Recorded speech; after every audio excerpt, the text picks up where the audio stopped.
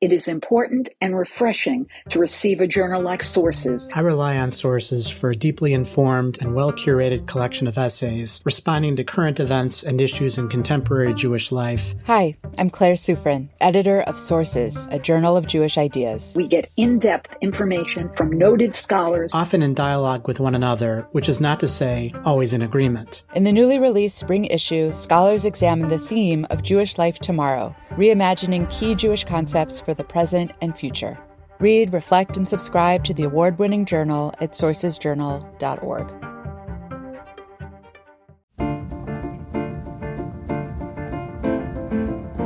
My name is Daniil Hartman, and I'm the president of the Shalom Hartman Institute. Today is Monday, December 13th, 2021, and this is For Heaven's Sake, a podcast from the Hartman Institute's I Engage project.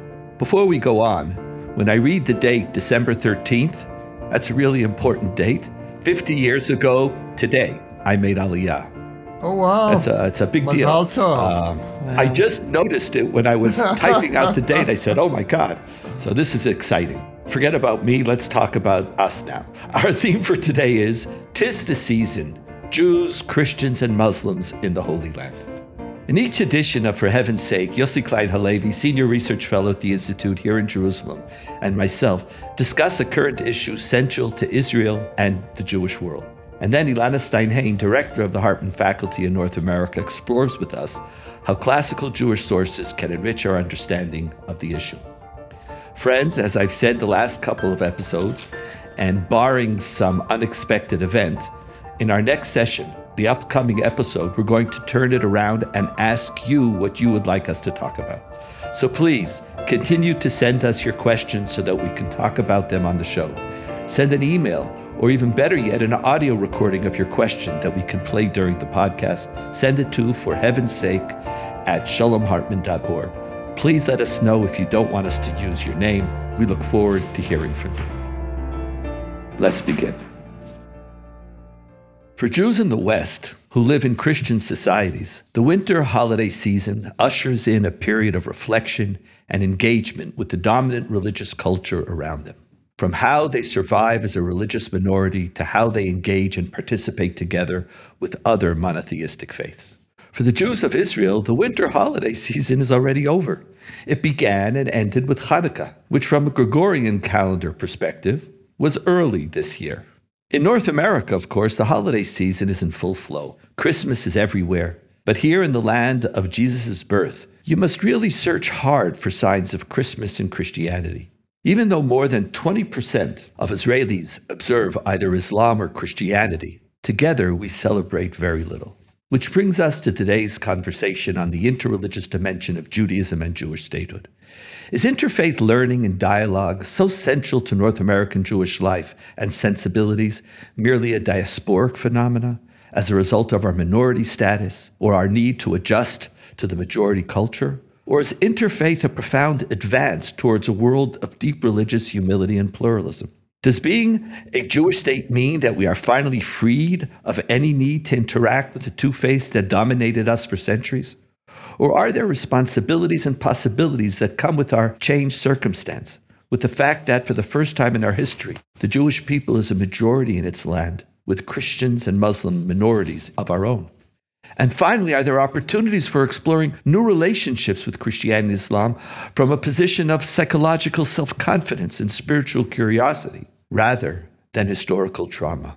What would a mature Israeli relationship to Christianity and Islam look like? Yossi, it's wonderful to be with you again. Pleasure to be with you, Daniil. I just came back from the United States, and I felt Christmas full on. Let's start on a personal dimension. Do you miss Christmas? You know, I have a very counterintuitive relationship with Christmas. When I lived in America, growing up in the Orthodox neighborhood of Borough Park in Brooklyn, I had virtually no awareness of Christmas at all. When I came to Israel, unlike most Israelis, I developed a relationship with Christmas here in Israel, here in Jerusalem. I actively sought it out. And so I don't miss American Christmas because I never had a relationship with it. And I do have a very lively relationship with Christmas as an Israeli. That really is. That first, Yossi, How about you? That is one of the most counterintuitive, but that's what happens when you make Aliyah from Borough Park, from the ghetto of Borough Park to cosmopolitan Jerusalem. That's really a.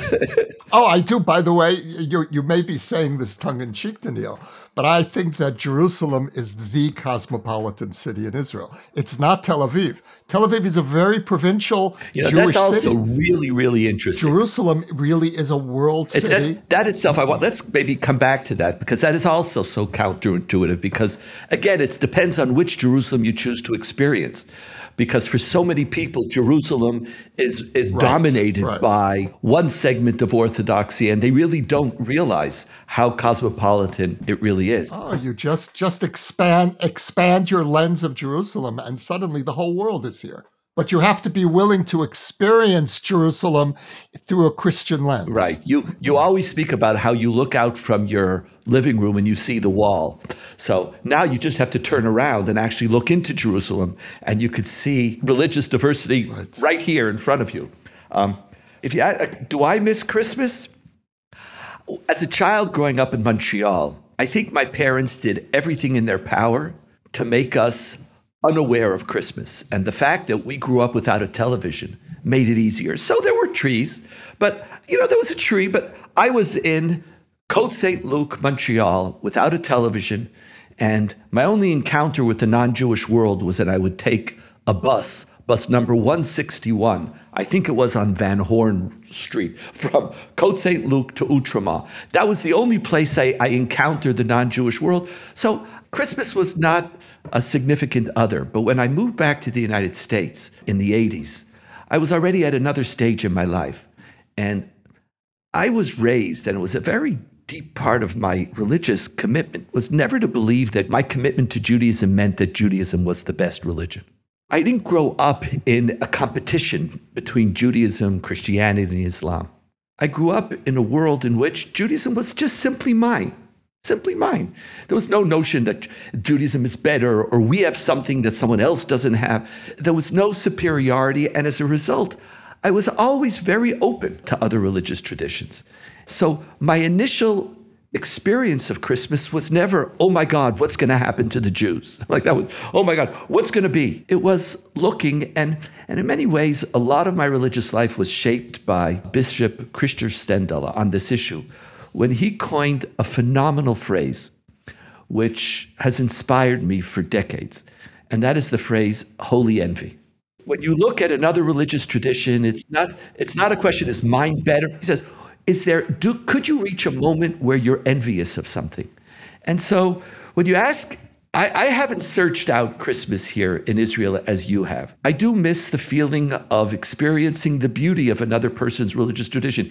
Even this stupid, excuse me, I hope I'm not insulting anybody, Hallmark movies, where it's positive and love and gentleness and Christmas brings out the best, or aspires to bring out something good in people. And I like living in a world in which I could interact with it as a Jew and be touched by it without ever celebrating it. Or maybe in a certain sense, I do celebrate it. I celebrate its existence, and it impacts me. And part of that multicultural experience, I've had it in graduate schools because I did a graduate degree in Christianity. And then I finished all my coursework for a PhD in Islam before I had to drop it because my eyesight went on me. But I love this spirit of different religious traditions being able to be wholly envious of each other. And I miss that here in Israel. Well, for me, I really discovered Christianity and Islam in Israel. And it was a deliberate choice. I went on a year-long journey about 20 years ago into Christianity and Islam, and I wrote a book about the journey. And it was really prompted, I'd say, by two things, in particular, the piece of it into Christianity. And that was a realization of how profoundly Christianity had changed theologically in its relationship to Judaism and the Jewish people, and also the realization of how profoundly we had changed. We were now a sovereign state with a Christian minority. We had reversed the dynamic. And so I felt this tremendous opportunity as an Israeli. I could discover Christmas. I could open myself up to the beauty, the wonderful phrase of Christer Stendahl. I could allow myself the possibility of holy envy to a religion which I'd grown up fearing and loathing because I was looking at Christianity through historical So you were Jewish redeemed, eyes. Yossi. And I wanted to experience Christianity as a religion, yes, Israel. by the state of both Israel, you and, by I'm Zionism. listening to you, it's beautiful. Coming on Aliyah redeemed you of your fears, and it opened up spiritual possibilities and journeys for you. So how come you and I are so weird? Yes. Because let's be honest, in Israel, first we are weird, and that's one of the reasons why we love each other. We two weird people found each other. But other than the fact that we love each other in order to transcend our own loneliness, in all reality, we're laughing here, but it's not a joke. But in all truth, it's very strange. In Israel, there's Islam doesn't even rate. Islam / enemy. It's just, to even engage seriously, Islam equals jihad, end of story, conversation over. But Christianity, there's so much fear of converting us. Like the conversation just doesn't happen here. It doesn't happen. I remember one of the core textbooks that we wrote for public schools here in Israel was on Jewish identity. And in the textbook, we had a medieval picture. And there was also a quote from the Christian Bible. The Knesset Education Committee convened specially to talk about the Hartman Institute's missionizing of Jews. People get hysterical here. So,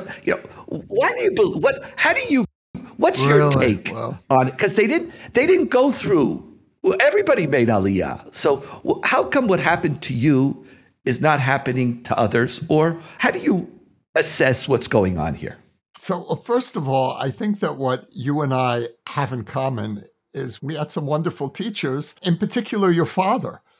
Your father was really one of the trailblazers here who gave an authentic Jewish framework for interfaith. I would cite Yitz Greenberg as well. Yitz had a very deep impression on me. So I think we were blessed with teachers, and a lot of the hard work was done by the generation before us. We came in and we picked the fruit to some extent. But I also think, Danielle, that what you and I have in common is an insatiable curiosity about the other. And that's what brought me to journalism. I worked as a journalist for many years because I really wanted an excuse to eavesdrop and enter into all different kinds of worlds. And initially for me, that was confined to the multiplicity of Jewish worlds. I really wanted to understand the diversity of Israeli Jewish communities.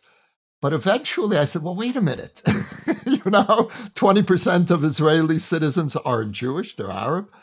We've got 2 million Palestinians here. We've got 100 Christian denominations within virtually walking distance of my front door. What's that world all about?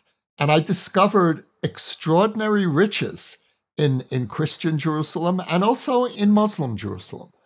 And to be able to have entered into those experiences, and I'm not a theologian. I wasn't interested in exploring what you believe as opposed to what we believe. That really didn't interest me. I wanted to experience how you as a Christian or you as a Muslim live your devotional life. How do you experience God in your life? How do you experience your most intimate human moments? So, but that's you. How come Israelis, how come it's so rare here? What is it? What are Israelis frightened of in your mind? Is it all politics, or is there something deeper than that? No, I think that, first of all, Israelis are still afraid of these two religions. They're afraid of Christianity and afraid of Islam for different reasons. Israelis, I don't think, have internalized just how deeply much of Christianity, especially Catholicism, has changed in its theology toward Judaism and the Jewish people. It's a revolution. There is no religion in history that so profoundly changed a core theological belief about another religion the way that Christianity did in relation to us. And that's something we have never fully acknowledged as a people. And Israelis are completely unaware of it. And I saw it, when the Pope came, Pope John Paul II came to Jerusalem. And you remember he put a note in the Kotel. And all of the Israeli newspapers led headlines. What were they all excited about? The Pope denounces anti-Semitism. They missed the core theological moment, which was the Pope, in his note in the Kotel, spoke about the Jews as the people of the covenant. He was repudiating 2,000 years of Christian supersessionist theology. And Israelis missed it. So first of all, Israelis don't understand what's changed. And secondly, and this is something you've talked a lot about, Daniel, we haven't fully internalized the responsibilities and opportunities of sovereignty. We haven't fully owned it yet. We're the majority here. What are we afraid of? And the truth is, in recent years, I don't know if you've noticed this, in recent years, I've seen in some of the Christmas celebrations in churches around the country, more and more secular Israelis attending. I mean, they'll show up with cameras, and it's like experiencing a little bit of chutz la'aretz, like traveling abroad. It's a cheap trip. Yeah. But I think that it's still significant in that it broke something of the psychological barrier. If I would pick up on that a little bit, Israelis are phenomenal tourists. They also have an insatiable curiosity about the world. And now in the midst of Corona, there was just an interview last night. How come you're going? You won't know if you come back, if your country's going to be a red country, you have to go into quarantine. And the person says, well, we have to travel. Like that was a self-given. This was an existential, it wasn't a desire. It wasn't it was just, I have to travel. So whatever the consequences will be. But when I look at the state of interfaith dialogue or learning or openness here, so much of Israel is divided. While there's 100 Christian, actually there's literally 13 Christian denominations. But while there's so much diversity within our Jewish community, two dominant communities shape the public sphere. One is ultra-Orthodox and religious Zionists. And truth be told, in America, Orthodox don't engage in extensive interfaith. There was this famous letter written by Rabbi Soloveitchik, Zichrono Livracha, which is always quoted that you can't do interfaith dialogue. And my father was attacked for doing it. So it's more liberal Jews of America who engage in it. But much of liberal Judaism in Israel is still defined more by what they're not than what they are. They're still more, very often, non-Orthodox than they are, I'm an active liberal Jew. And the interfaith engagement assumes a comfort with who you are. But if you haven't worked out a clear identity, so as an Israeli, I might want to take a trip and see Nazareth, see how they celebrate. But a real, that moment of holy envy doesn't start when you see the other. It starts when you have something that you stand on. Mm-hmm. And I've always said that the reason why so many Israelis don't fight for religious pluralism is only important if you care about where you stand. And then you want to know how it gets expressed in the public sphere. Similar here. I think Jews are unprepared for it. And very often, when their minds blow? When they go on their post-army trip to the Far East, and all of a sudden they discover spiritual life. They discover it, and I don't know, they don't engage in an interfaith dialogue with Buddhism or Hinduism. They just embrace aspects of it. Yeah, there's an irony here, Daniel. The irony is that you're pointing out is that the very open-mindedness of secular Israelis in some way is impairing their ability to receive from another faith, to relate to another faith, because they're so open-minded that they don't know where they stand in their own tradition. And that's really something I think that we at the Institute have put as one of our main goals is one of the things that you once said about this really stayed with me. And I heard you give this in a lecture to secular Israeli high school teachers. And you said, I don't care what your relationship to Judaism is. I don't care how you describe yourself as a Jew, but be a serious If you're going to be a secular Jew, be a serious secular Jew. What do you believe about Spinoza? What do you know about Spinoza? Be a serious secular Jew. And that, I think, is really, in some ways, the deeper philosophy of the pluralism that we stand for. We want you to be who you think you are, but we want you to be serious about it. And then that gives you the capacity to reach out to the other and receive from the other. We're actually trying right now to play with this and to introduce interfaith learning and discourse, not on the clergy level, but on a mass level in this program that's trying to ask, how do we build a shared society between Jews, Christians, and Muslims, between Israelis and Palestinians here in Israel? And so often when you try to do it, the political animosity is so front and center, our different narratives, my political identity, that the conversation comes to an end after the first meeting. So all shared civil society discourse has a rule. Don't bring up your political narrative. Don't bring it up. So now what do we do? What does it mean for an Israeli Jew to meet an Israeli Palestinian? What does it mean? So what do? We keep all the explosive issues outside, and we create what's known as hummus meetings, where we eat hummus and we can talk about who discovered hummus and falafel. Israelis were claiming that falafel and hummus are the original Israeli foods, that we came up with them. Or we talk about soccer, or we have groups of students playing in music bands together. All of these things are wonderful. They do create human interaction, but we don't meet each other, because the idea is that if you're fully present, we're going to have animosity. So leave yourself outside so that we could come in. And one of the things we've been exploring, and we're unfolding it now in tens of schools, is where we study Jewish, Christian, and Muslim values from each one of our religious traditions. We study each other's calendar. And the idea is that, yes, Jews engage. It's so interesting. Jews, when in these meetings, we study Jewish texts, all of a sudden they're proud Jews. Like, oh, I love my text. These are their texts. But then you see, how can we use religion as a vehicle for creating engagement with the other, in which the other feels seen, feels respected, feels heard, feels present? Eventually, we're going to have to do the political. But our whole methodology is to use religion as a vehicle. And in many ways, it's precisely this type of interfaith engagement which we want to introduce into Israel. And so we're trying to do it through this curriculum with teachers and students. But if I would ask you, Yossi, a question as we're coming more closer to an end. I just gave one example, but what would real interfaith engagement look like in the context of a sovereign Jewish state? Here it is. You could decide. You're the Minister of Education. You're the Minister of Religion. You're the Interior Minister. Or you're a journalist who writes and people read. What is it that you would yearn for? What should it look like?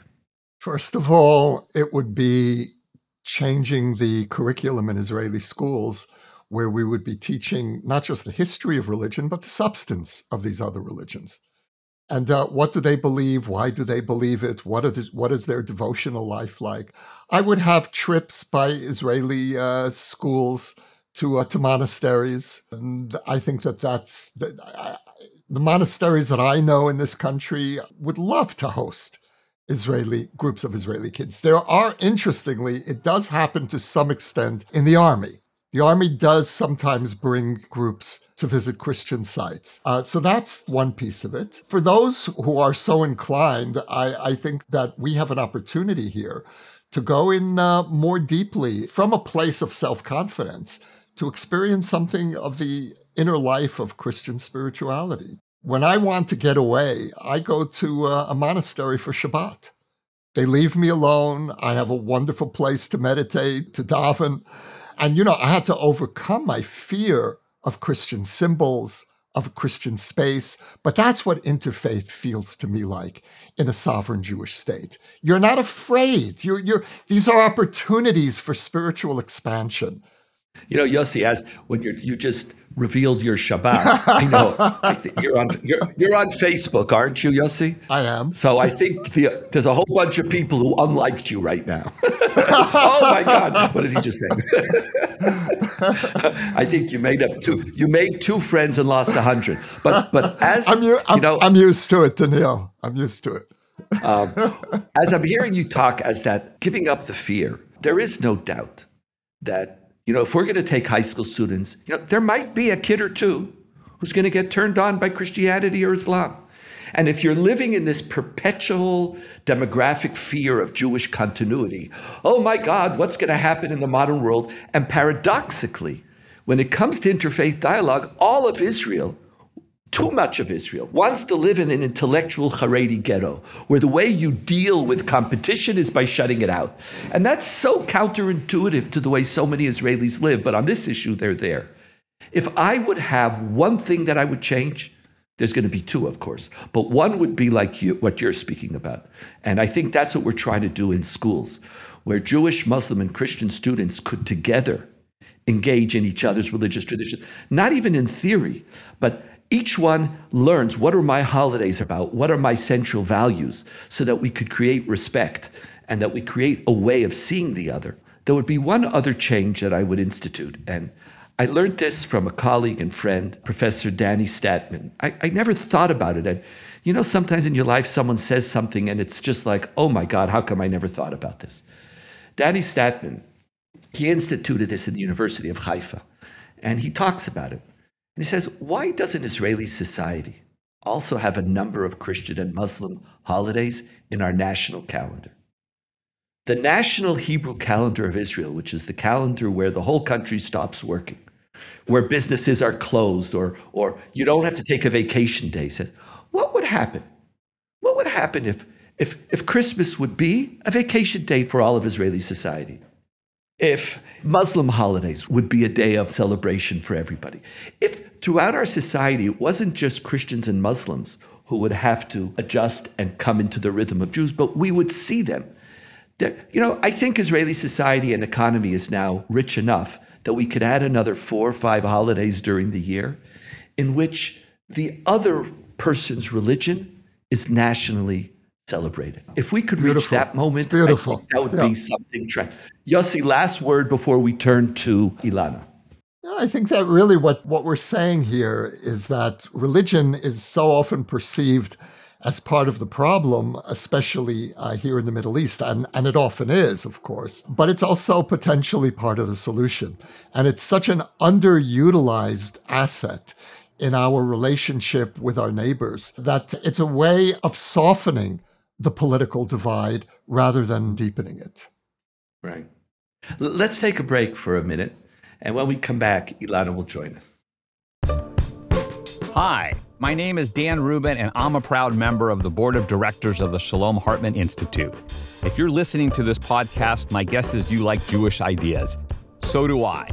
In fact, every time I learn with Hartman, I email my kids the big ideas and new perspectives that inspire me. Now I can also forward them podcast episodes. My 3 children have very different points of view on Judaism, politics, and Israel. Yet I find that if we base our discussions around Hartman ideas and values, we can talk together about a Judaism that has meaning to them, about concepts that make their Jewish identity stronger, and about approaches that keep them committed to the idea of Israel, with all of its complexities. I support Hartman because it enriches Jewish life in North America and Israel, and because of what it does for me and my family. I hope you'll join me today by making a year-end gift to the Hartman Institute at www.shalomhartman.org. Thank you.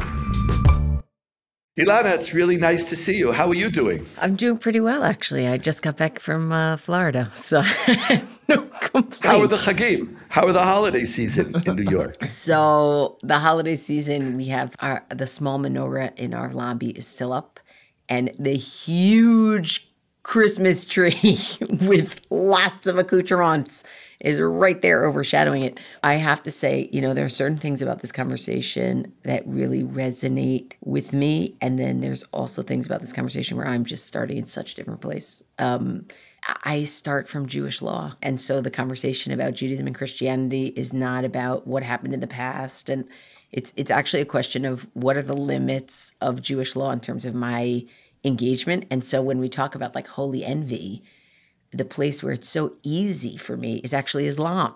Islam is much easier, just in terms of some of the tenets and the way that classical Jewish law and traditional Jewish law has looked at Islam. So when we have our Muslim Leadership Institute weekends, I always watch the prayer services because I'm so envious of the bowing.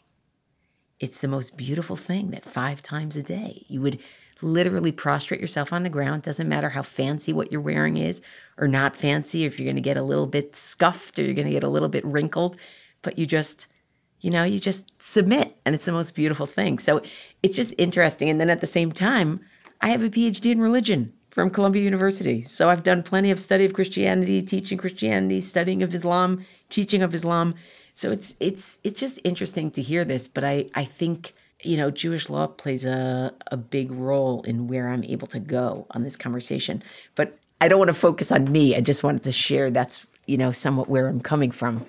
What I want to add to the conversation here is I want to add what I think is a really smart categorization that Dr. Alan Brill offers in a book called Judaism and Other Religions. What he does is he mines Jewish tradition and Jewish intellectual development for what he suggests are 3 different orientations towards other religions. One he calls the exclusivist orientation, which is, your own community, tradition, encounter with God is the only exclusive truth. Another, sort of all the way on the other side, is the pluralist tradition, that no one tradition can possess the singular truth, right? But then he offers this in-between category, which I think is interesting, the inclusivist, who acknowledges that there are a lot of communities with their own traditions, but still maintains the importance of their own way of seeing things as like the truth that they accept. So I want to give you an example from each of them and think a little bit together. He's talking theologically, but there's no such thing as pure theology, right? There's always social dimensions. There's always political dimensions in how it goes. And so it's fascinating to me that his exclusivist example actually comes from someone who is very revered by everyone in Jewish tradition, Rashi, right? Our medieval scholar who wrote everything on Bible and wrote everything on Talmud. And interestingly enough, Rashi was a deep exclusivist, right? His deep exclusivist nature comes out. I'm just going to give you the example. This is not to be cited out of context, please. There's a political aspect here too. And what he's talking about is he's writing his comments on Exodus chapter 33, verse 16, which is basically where Moses says to God, how will I know that I found grace in your sight, me and my people? And how do I know that you'll go with us and that we're distinguished and we're your people from everyone's on the face of the earth? And the way that Rashi interprets it is he says, how are we going to know that you walk with us? I'm asking you that you should not be present among other nations, and we will be separate in this way, right? Now, when you look at what Rashi was living through, he's living through crusades, Jews versus Christians. You can't divorce the theological point, just like the point that you two are making of what do you do when you're a sovereign state and you're the majority? Is the exclusivist paradigm, is that even something that makes any sense anymore? Or do you specifically adopt the exclusivist paradigm when you're feeling beleaguered and it has to be a seesaw, that when we're up, they're down, and when they're up, we're down, right? There's something about the mutual exclusion that is a zero sum. At the other end, I always say Italian Jews in the Middle Ages were like, you could put them in America into the 21st century and what they say would make plenty of sense. So on the opposite end, the universalist, the pluralist, right? Emmanuel of Rome. Okay, this is 13th century. This is not 21st century, 13th century. This is an Italian Jewish scholar. He's a satirical poet, and he wrote a parody of Dante's Inferno called Tophet ve'Eden, which is basically like hell and heaven. And he writes the following. This is an English translation and created poetically, which is really fascinating. These are the pious among the Gentile state, who by their intellect and wisdom have become great, whilst they with their intelligence searched out those who formed them and who was their creator, and as they passed the faiths of all under examination, but they chose of all beliefs views such as seemed to them right, upon which people versed in conscience had no cause to fight. And when people boastfully would attach the name of God, our hearts trembled. It shook our frame to think that each and every people should give him, meaning God, some definite name. We, however, say, be God's name whatsoever. We believe in the first existence of the true one, whom we never from our life can ever sever. And what he's basically saying is he's saying we get very nervous when other people claim God, but really God by any name is God, right? Super universalist, pluralist, a 13th century. Can you imagine? And you have to also ask yourself, what was the political, the social milieu that gives rise to that ability to talk that way and think that way? And then for the inclusivist, what you're going to feel is, I think you're going to feel this sort of everybody, God by any name is da-da-da-da-da.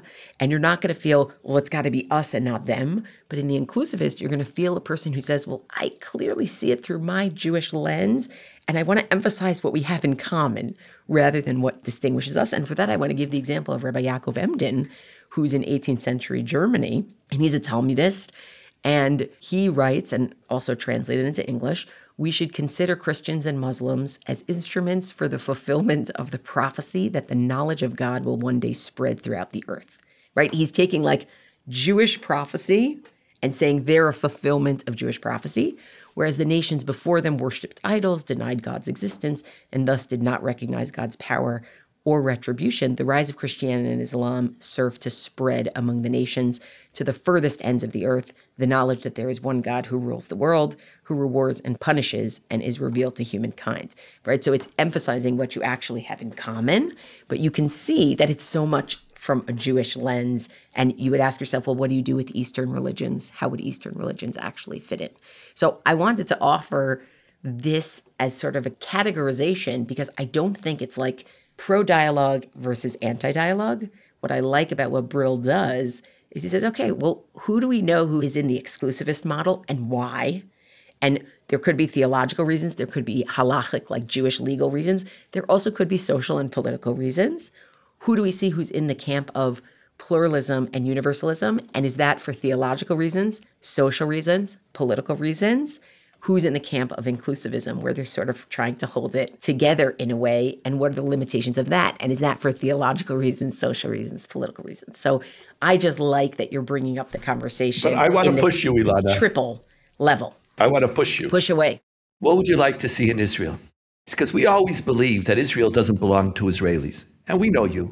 And we know you and your family. Your relationship to Israel is, you have a stake here. So I'm going to assume it's not a big risk to say that I know that you accept that there are some exclusivists and it's good for them if it's good for them. And so you'll be a pluralist to exclusivist if you have to. Got it. Oh, so okay. You know me. I know so you. But now I want you to, what should we do here?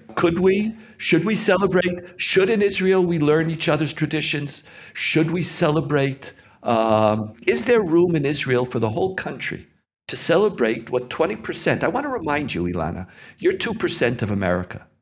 And I know the menorah is small, but still, it is given such a place in the larger public sphere. It's amazing that it's there. It's there. It's in the public sphere. It's amazing that it's there. You know, and so we compensate for however we compensate. But could we, in the Knesset, and could the president of Israel invite Jews and Christians to a candle lighting Christmas tree, just like there's a Hanukkah thing in the White House? Should we? Not can we? Where do you stand on this, Ilana? I would put it like this. I am a religious humanist in the sense that I believe that God cares about everyone, and I believe that religion is a force for good in the world. And I would want to see that celebrated in some real way where people are willing to understand each other, both for their differences and for their similarities. I have to be honest, because I'm very much sort of a Jewish law person and that traditionalism really rules the way that I decide, I'd actually have to spend some time figuring it out. Like, what would be something that's in bounds and what's something that's out of bounds? And I understand that that's not necessarily the way you think about Israel writ large.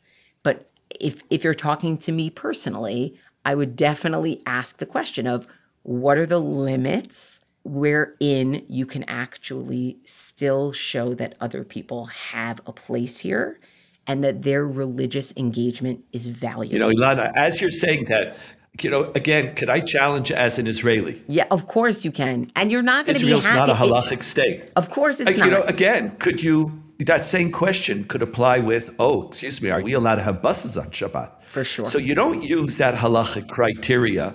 There's what Ilana does in her house and what the state of Israel should do. You recognize that difference. Why is there more hesitation? This is my last push. Why is there more hesitation about now Israel has to be a halachic state? I'm not asking what you should do personally. That I'm sure that President Biden's priest might say, what? How are you lighting a Hanukkah menorah? What are you doing here? And yet you're saying, 1 second, I have to follow halachic practice. I asked for the state of Israel, not for Ilana Stein-Hain's house when she makes Aliyah. Okay, so here, let's put it like this. You are coming up against, in your conversation with me right now, the minority mindset, and I'm coming up against the majority mindset. And what I mean by that is I haven't spent a lot of time thinking about what the actual state majority position should be. It's not where my mind spends its time. Fair enough. And I think it would be disingenuous for me to say, I know what we should do. This conversation challenges me in a great way to say, what does it look like for a Jewish law-abiding Jew to think in broader terms for the good of the state of Israel? And I haven't done a lot of that. I'm being honest, I haven't done a lot of it. I've done a lot of it for thinking about American Jewry and how we work together. But that's always circumscribed by our minority identity and the desire to get along and to be together. And there's social and there's political and there's theological. But you're asking me to work in a different lane, which I think is a great lane. But I'm not ready to do it today. I'm going to check in with you. I love it. I'm checking in with you in 1 year's time, Ilana. So on the 51st anniversary of your Aliyah. I'm excited. Of my Aliyah. I'm excited. Yossi, last thoughts or words for us? I think Ilana is raising a really important point, which is that our experiences as majority and minority are so different, and our considerations don't necessarily translate from one place to the other. So, for example, the notion that certain halachic attitudes toward Christianity in particular, which developed under conditions of extreme minority status, would apply to a sovereign Jewish state, to me, is really antithetical to my understanding of Zionism. By the same token, Daniil, I think we have to recognize that American Jews do need to set up certain boundaries with the dominant culture, which we here don't have to contend with. So I think it's a really interesting window into majority-minority dynamics in the context of American Jewish-Israeli relations. Thank you for that, and you're right. What's really interesting, though, is that the majority of North American Jews who might need boundaries are exploring every day the dismantlement of boundaries, while the Israelis who don't need them or should be over them are holding on tight. So talk exactly about right. A reversed exactly universe. Right. Fascinating. And what an interesting conversation might look like. For Heaven's Sake is a product of the Shalom Hartman Institute. It was produced by David Zvi Kelman and edited by M. Lewis Gordon. Transcripts of our show are now available on our website, typically a week after an episode airs. To find them and to learn more about the Shalom Hartman Institute, visit us online at shalomhartman.org. We want to know what you think about the show. You can rate and review us on iTunes to help more people discover the show. You can also write to us at forheavensake@shalomhartman.org. Subscribe to our show in the Apple Podcast app, Spotify, SoundCloud, Audible, and everywhere else that podcasts are available. See you in 2 weeks. Thank you for listening. Yossi and Ilana, thank you. I won't end with happy holidays. I won't.